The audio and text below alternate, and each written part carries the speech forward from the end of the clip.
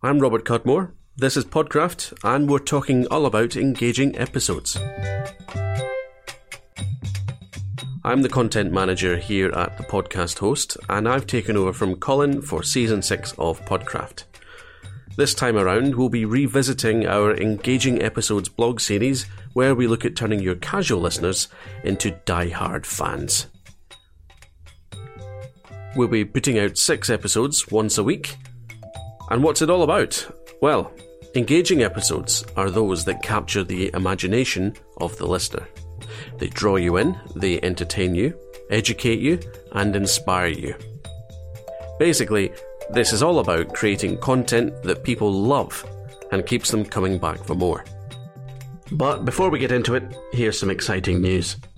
Podcraft is now part of the 3B Podcasting Network. UK podcasters talking business growth to the rest of the world. Check out our shows at 3bpn.com. Okay, time for episode 3, and this week's topic is called How to Inject Personality into Your Podcast Script. You've created your invisible script, and you've crafted a narrative structure that will skillfully lead your listener through your podcast. So, is that it? Are you done? Or is something missing? The missing link. As a voracious listener of many podcasts, nothing will turn me off quicker than a dull, lifeless podcast host. I've lost count of the number of times I've found a potentially fascinating podcast only to be left disappointed. Don't let that be you. Don't be that guy or girl who has great content but a complete inability to deliver it. And let your personality shine through. That's what people will remember. That's what will draw people in, and that's precisely what will mark you down as a superior podcast host. Filters off writing. When you're scripting the set-piece elements of your script, write your first draft with complete freedom.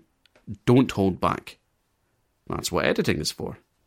Above all, write with your filters off. In other words, anything goes.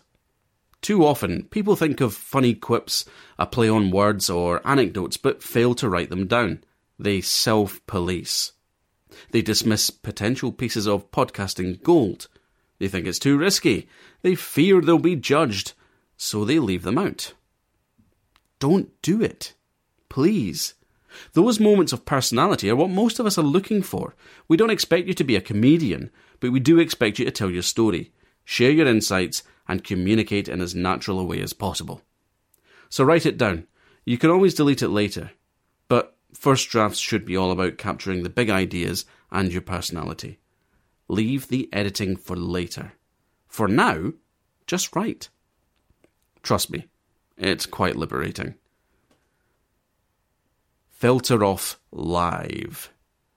There's also an opportunity to show your real personality in a live podcast setting. Nothing will show your personality more powerfully than your interactions with a fellow host or podcast guest.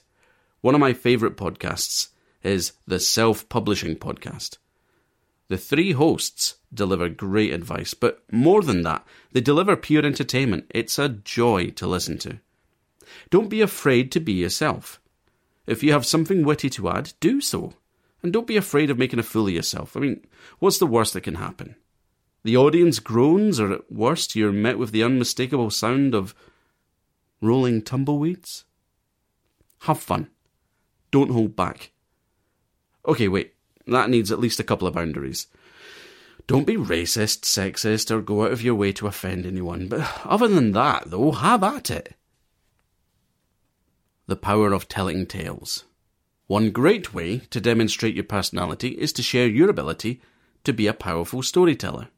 Use clever, personal stories throughout your podcast to make your point. Stories are also powerful when used to simplify a potentially confusing or technical subject. It will make your show more accessible and far more personable.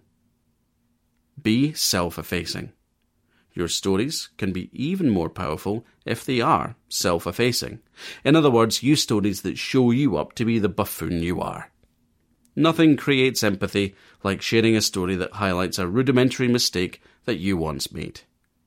It might be a technical mistake or a rookie error. Either way, it shows a level of honesty that helps build trust. Never forget that as the host of a podcast, some listeners might be intimidated by you. Making fun of yourself can help put your listeners at ease. Be topical. Your podcast will be around for a while, so your content should be as evergreen as possible. In other words, you don't want too many elements that will date your podcast. That being said, I'd make one exception. If there is something funny or interesting in the news that you can share and relate to your podcast content, then do so. Even if it becomes old news, as long as it illustrates your point well, then it will still be useful. Share the real you.